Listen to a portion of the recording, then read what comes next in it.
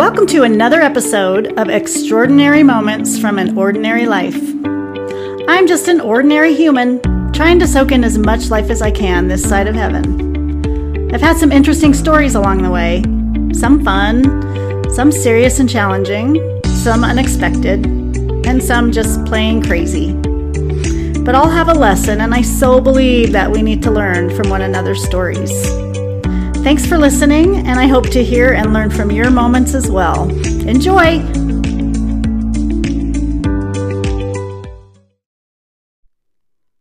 Well, hello again. Welcome back, and thank you for joining me for another episode. Okay, so for those of you who have been listening to my podcast, you know that I have had a goal of using one particular sound. I think it's my favorite, somewhere in each episode. Kind of like Where's Waldo, only it's the audio version. Well, this episode doesn't really lend itself to that. So here's the deal. I decided to just give it to you.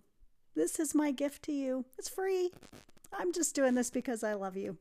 I love you that much. Are you ready? Wait for it.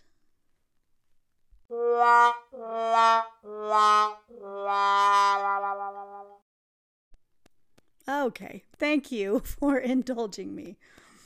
All right, now on with the episode. I love this quote by R. Teger. It says this: "Faith is the bird that feels the light when the dawn is still dark." Let me repeat that. Faith is the bird that feels the light when the dawn is still dark. It takes a minute to soak in, doesn't it? What do you believe? What has your faith journey been? I love hearing about people's different stories, journeys, beliefs, and life perspectives. And I love how we all have differing, unique, and personal walks as we discover the faith we choose to come to in the end. That to me is extraordinary. If you're a Facebook user, you probably know that under the profiles section of each user, there's a little heading that says religious views.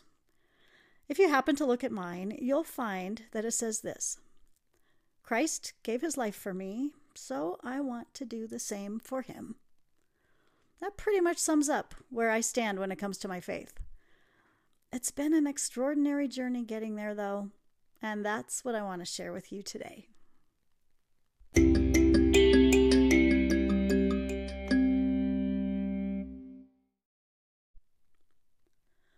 So this morning I read an article about this new social media platform that's mostly popular with the Gen Z age group.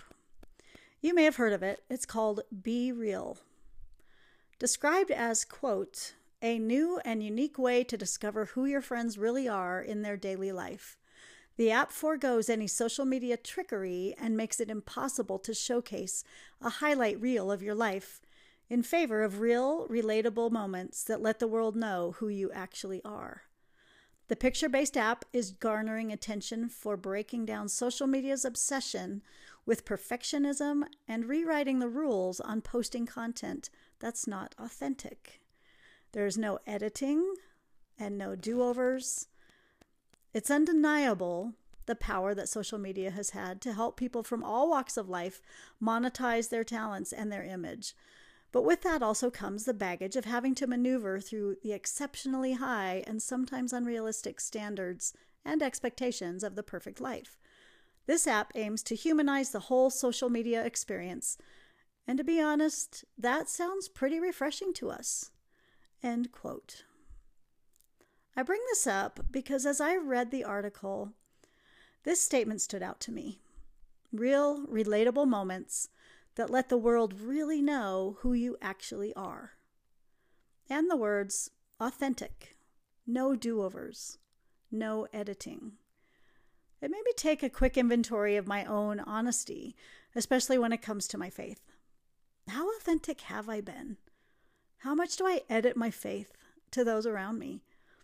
Does the world around me truly know who I am and what I believe? If I'm being honest, I have thought about recording an episode about my faith for a long time. I think I've hesitated because, quote, religion seems like such a sensitive subject these days. Because of the cancel culture we presently live with, I didn't want to say something that would maybe make people see me through different eyes or be judged by others' preconceived stereotypes of certain beliefs. Don't talk politics, don't talk religion, they say. But who is they anyway? And really, why can't we talk about it? That article inspired me this morning to sit down and take the risk of being truly honest and authentic when it comes to my faith. I don't want to sugarcoat it. This is me. This is who I am. Feel free to press stop or keep listening. Either way, here is the story of my faith journey.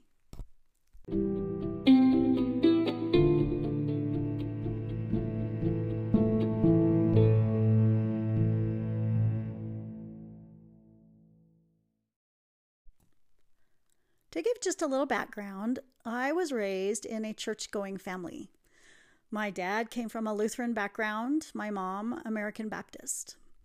My mom's dad and her brother were both pastors.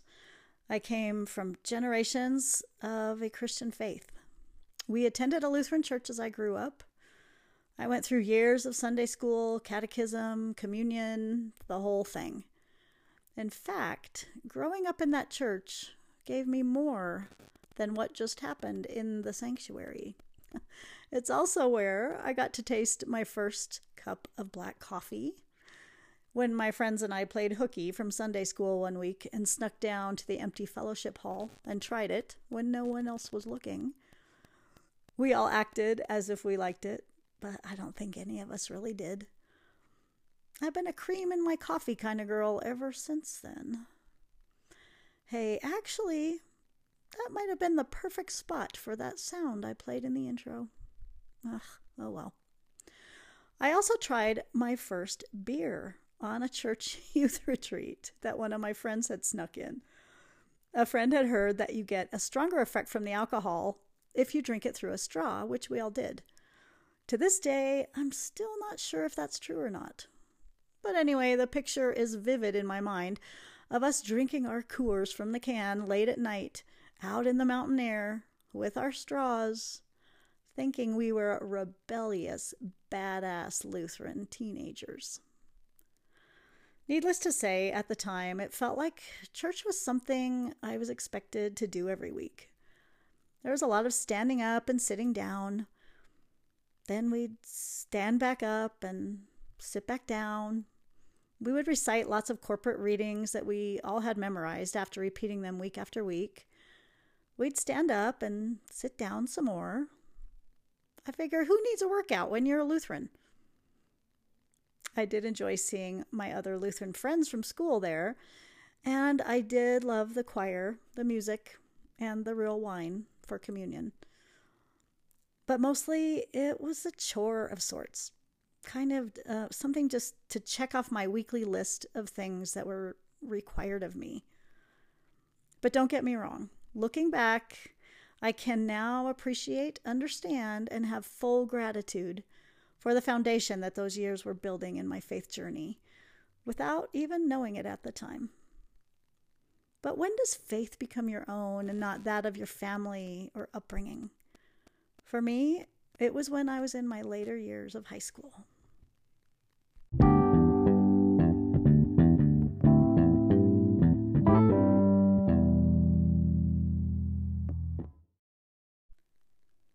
I want to tell you a little bit about Paul.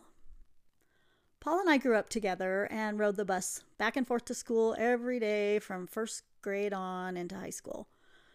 We spent a lot of time together in high school especially. Paul loved the outdoors, and he was an extremely gifted soccer player. We would laugh together. He challenged me. We shared life together. And he loved adventure. One Saturday, he wanted to take me hiking in the canyons behind our houses. At one point, as we were headed up to the top of the canyon, there was a rock wall that he wanted to climb up, of course. Me, I wanted to go around it and find a sensible trail or something like that to take us back up to the top. But not Paul. He convinced me to give it a try. I was terrified, but I trusted him. I knew he had climbed the walls of that canyon literally hundreds of times. So he led the way. He would look down to me behind him and tell me exactly where to place each hand and foot as I climbed. And he reminded me to not look down, but to just keep looking up toward him and listen to his voice telling me where to step. He kept saying, "Just trust me, I've got you." It was scary. I didn't like it at all. As I neared the top, Paul reached down his hand. He tightly grabbed mine in his, and he pulled me up to the safety of the ledge at the top. Whew, we had made it. We sat at the top of that canyon for a long time, talking about life, sharing dreams of our future, laughing together, just enjoying being together. Paul wanted to play soccer in Brazil after he graduated. It was a huge dream that he had at the time that seemed nearly impossible. But we both believed he could do it. I'm telling you, he was a gifted soccer player. We talked a lot about it. I'll always treasure those days together, dreaming, hoping, and sharing our lives with one another. Well, it was in that same canyon a few weeks later that Paul was climbing, and he fell about 30 feet, hitting his head on a rock. I won't share any details other than to say that my beloved Paul did not survive the fall.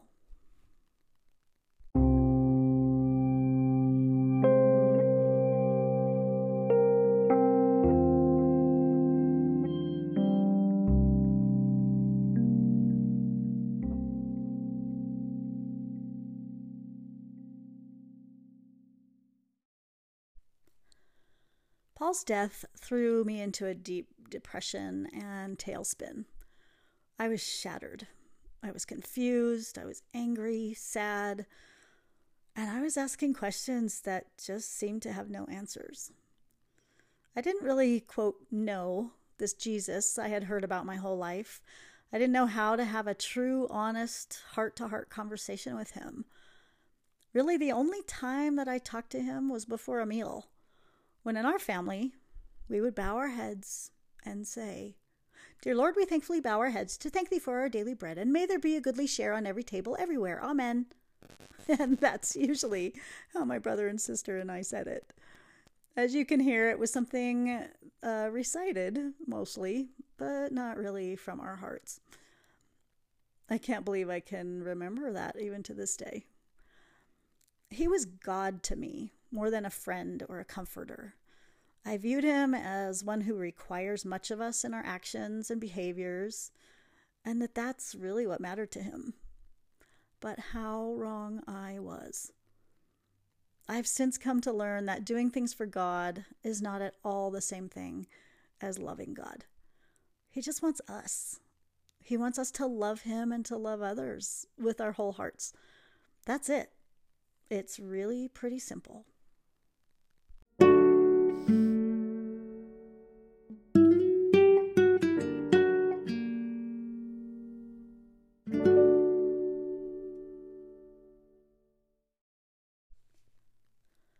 So I spent a lot of time alone in my room after Paul's death.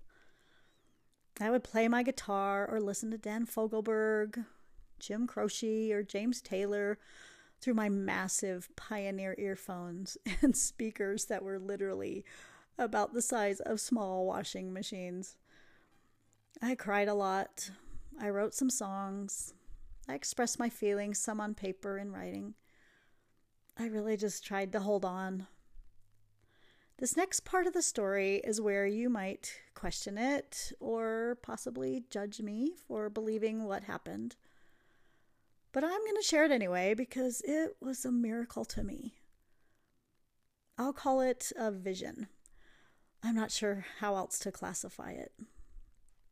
But as I was sitting on my bed with my eyes closed, listening to some sad, slow music, I saw in my mind what I believe to be a gift from Jesus that revealed to me himself, his love for me, his comfort, and his truth, none of which I had truly before known.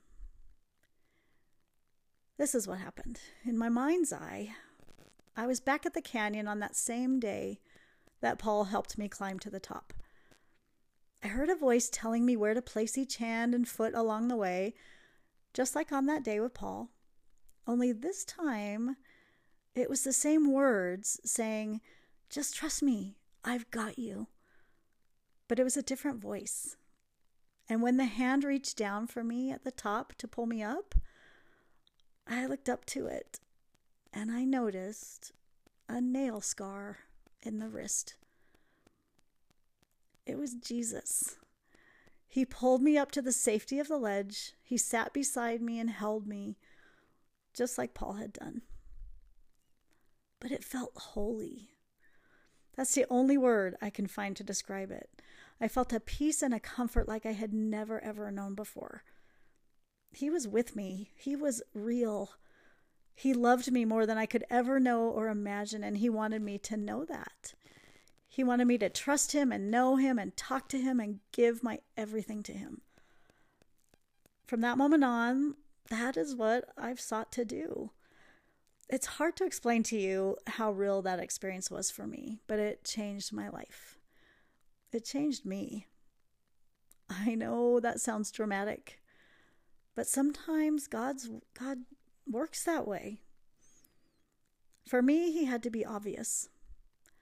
I have no doubt that he was with me that day, comforting me and showing me that I was his child. Nothing else mattered in that moment, and it changed the course of my life.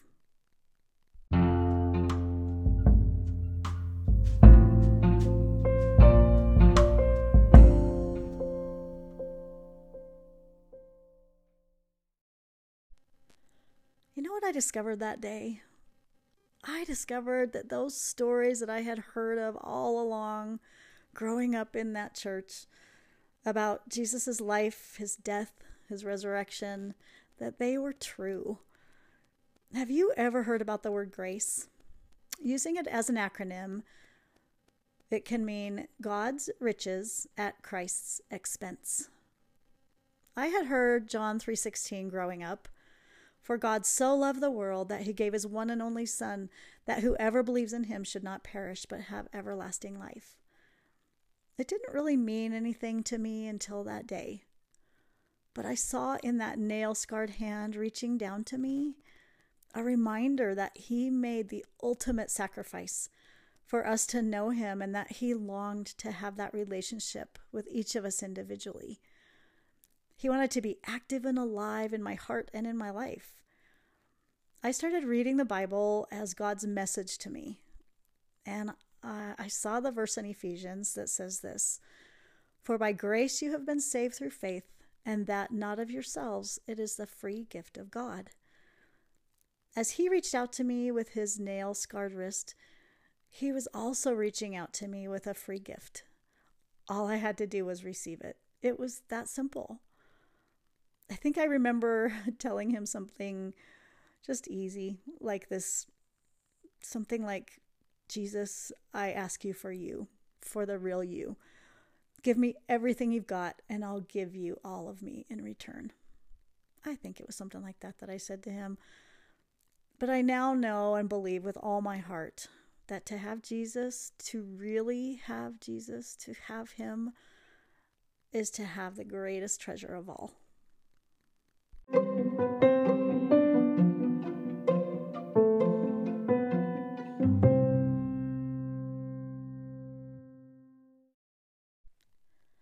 You know what? I really dislike the term religious. I don't call myself religious. I honestly don't even like the term Christian, to be honest. I like to call myself a Jesus follower. Just that, a Jesus follower. I've seen so many Christians along the way who have represented Christ in such a way that others could look and just say, "No way do I want to be that." You know who I'm talking about. hypocritical, fake, prideful. I really don't want to be one who represents Christ that way. I want to love individual humans, not humanity. I want to love Christ. I don't want to love Christianity. My hope is that I don't get in the way of others seeing Jesus in the way that I see him. But for me, it's not about a religion. It's about a relationship with the one who created me and loves me more than I could ever know or understand. I almost wish that Facebook would change that from religious views to, I don't know, maybe, what do you believe? I don't know. Anyway, it's been an amazing journey getting to know him and his personality since that day long ago.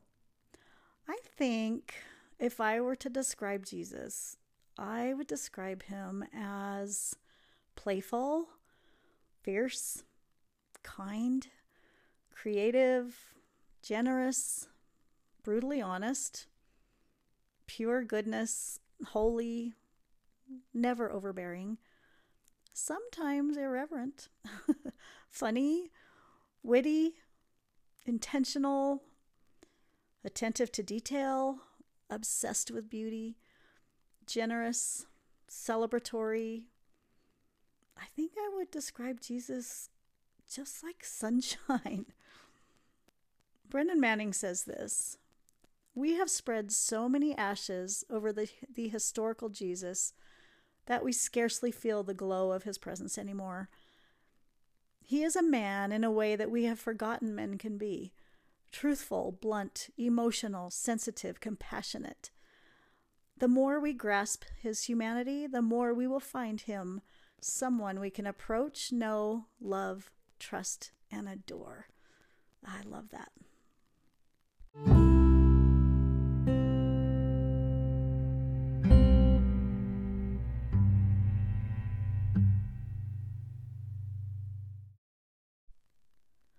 One of my favorite authors is John Eldredge. In his book called Beautiful Outlaw, he helps us to understand and experience the playful, disruptive, extravagant personality of Jesus. That's the Jesus I know. Extraordinary Jesus. The back of John's book says this, quote, "Reading the Gospels without knowing the personality of Jesus is like watching television with the sound turned off. The effect is a dry, two-dimensional person saying strange, undecipherable things. But when we discover his true character, this man who made the wind, music, and flying squirrels, suddenly all the remarkable qualities of Jesus burst forth with color and brilliance like fireworks." End quote. What fun it is to get to know him. There are a million depictions of Jesus in art, but there's one that I love that is a painting by an artist called Yongsum Kim, where Jesus is depicted as laughing. Pure joy. It's such a great painting. I love that image in my mind of who he is, just laughing and playful. I would love for you to know the Jesus I know and experience the fullness of his personality. Oh, I would love that.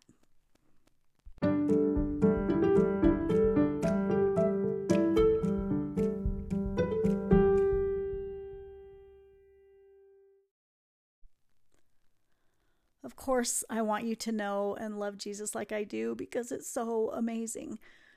But I do understand that we all have our own journeys, and trust me, I try my best to not be one to judge anyone else when it comes to the path they're walking. I recently watched the musical Come From Away, which, by the way, you have to see if you haven't seen it yet. And there's a song they sing that's based on the prayer of St. Francis that really expresses how I want to live. The lyrics say this: "Make me a channel of your peace. Where there is hatred, let me bring your love. Where there is injury, your pardon, Lord. And where there is doubt, true faith in you. Where there is despair in life, let me bring hope. Where there is darkness, only light. Where there is sadness, ever joy.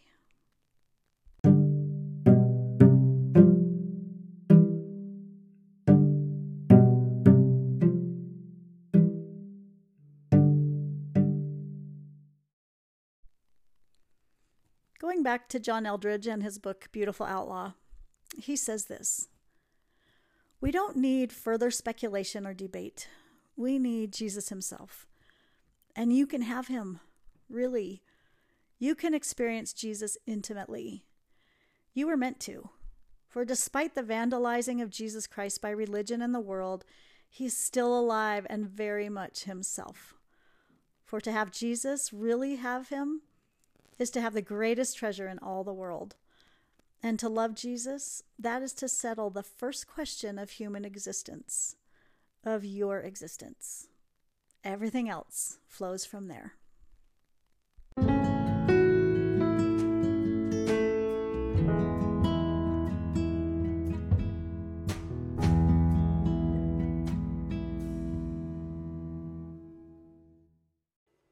Well, folks, thank you so much for listening. If you're enjoying this podcast, please be sure to drop 5 stars in the ratings and reviews section and leave a comment if you'd like. Also, feel free to pass this on to any others who you might think might enjoy it. You can listen wherever you find your audio, including Anchor, Spotify, Google, and Apple Podcast. I'd also love to hear your comments and the stories from your own journey at lifemoments@mail.com. Please drop me a note and feel free to subscribe and join me again for my upcoming episodes. Thanks again so much for listening, and don't forget to always be on the lookout for the extraordinary in the ordinary of your own life. I hope you'll join me again next time.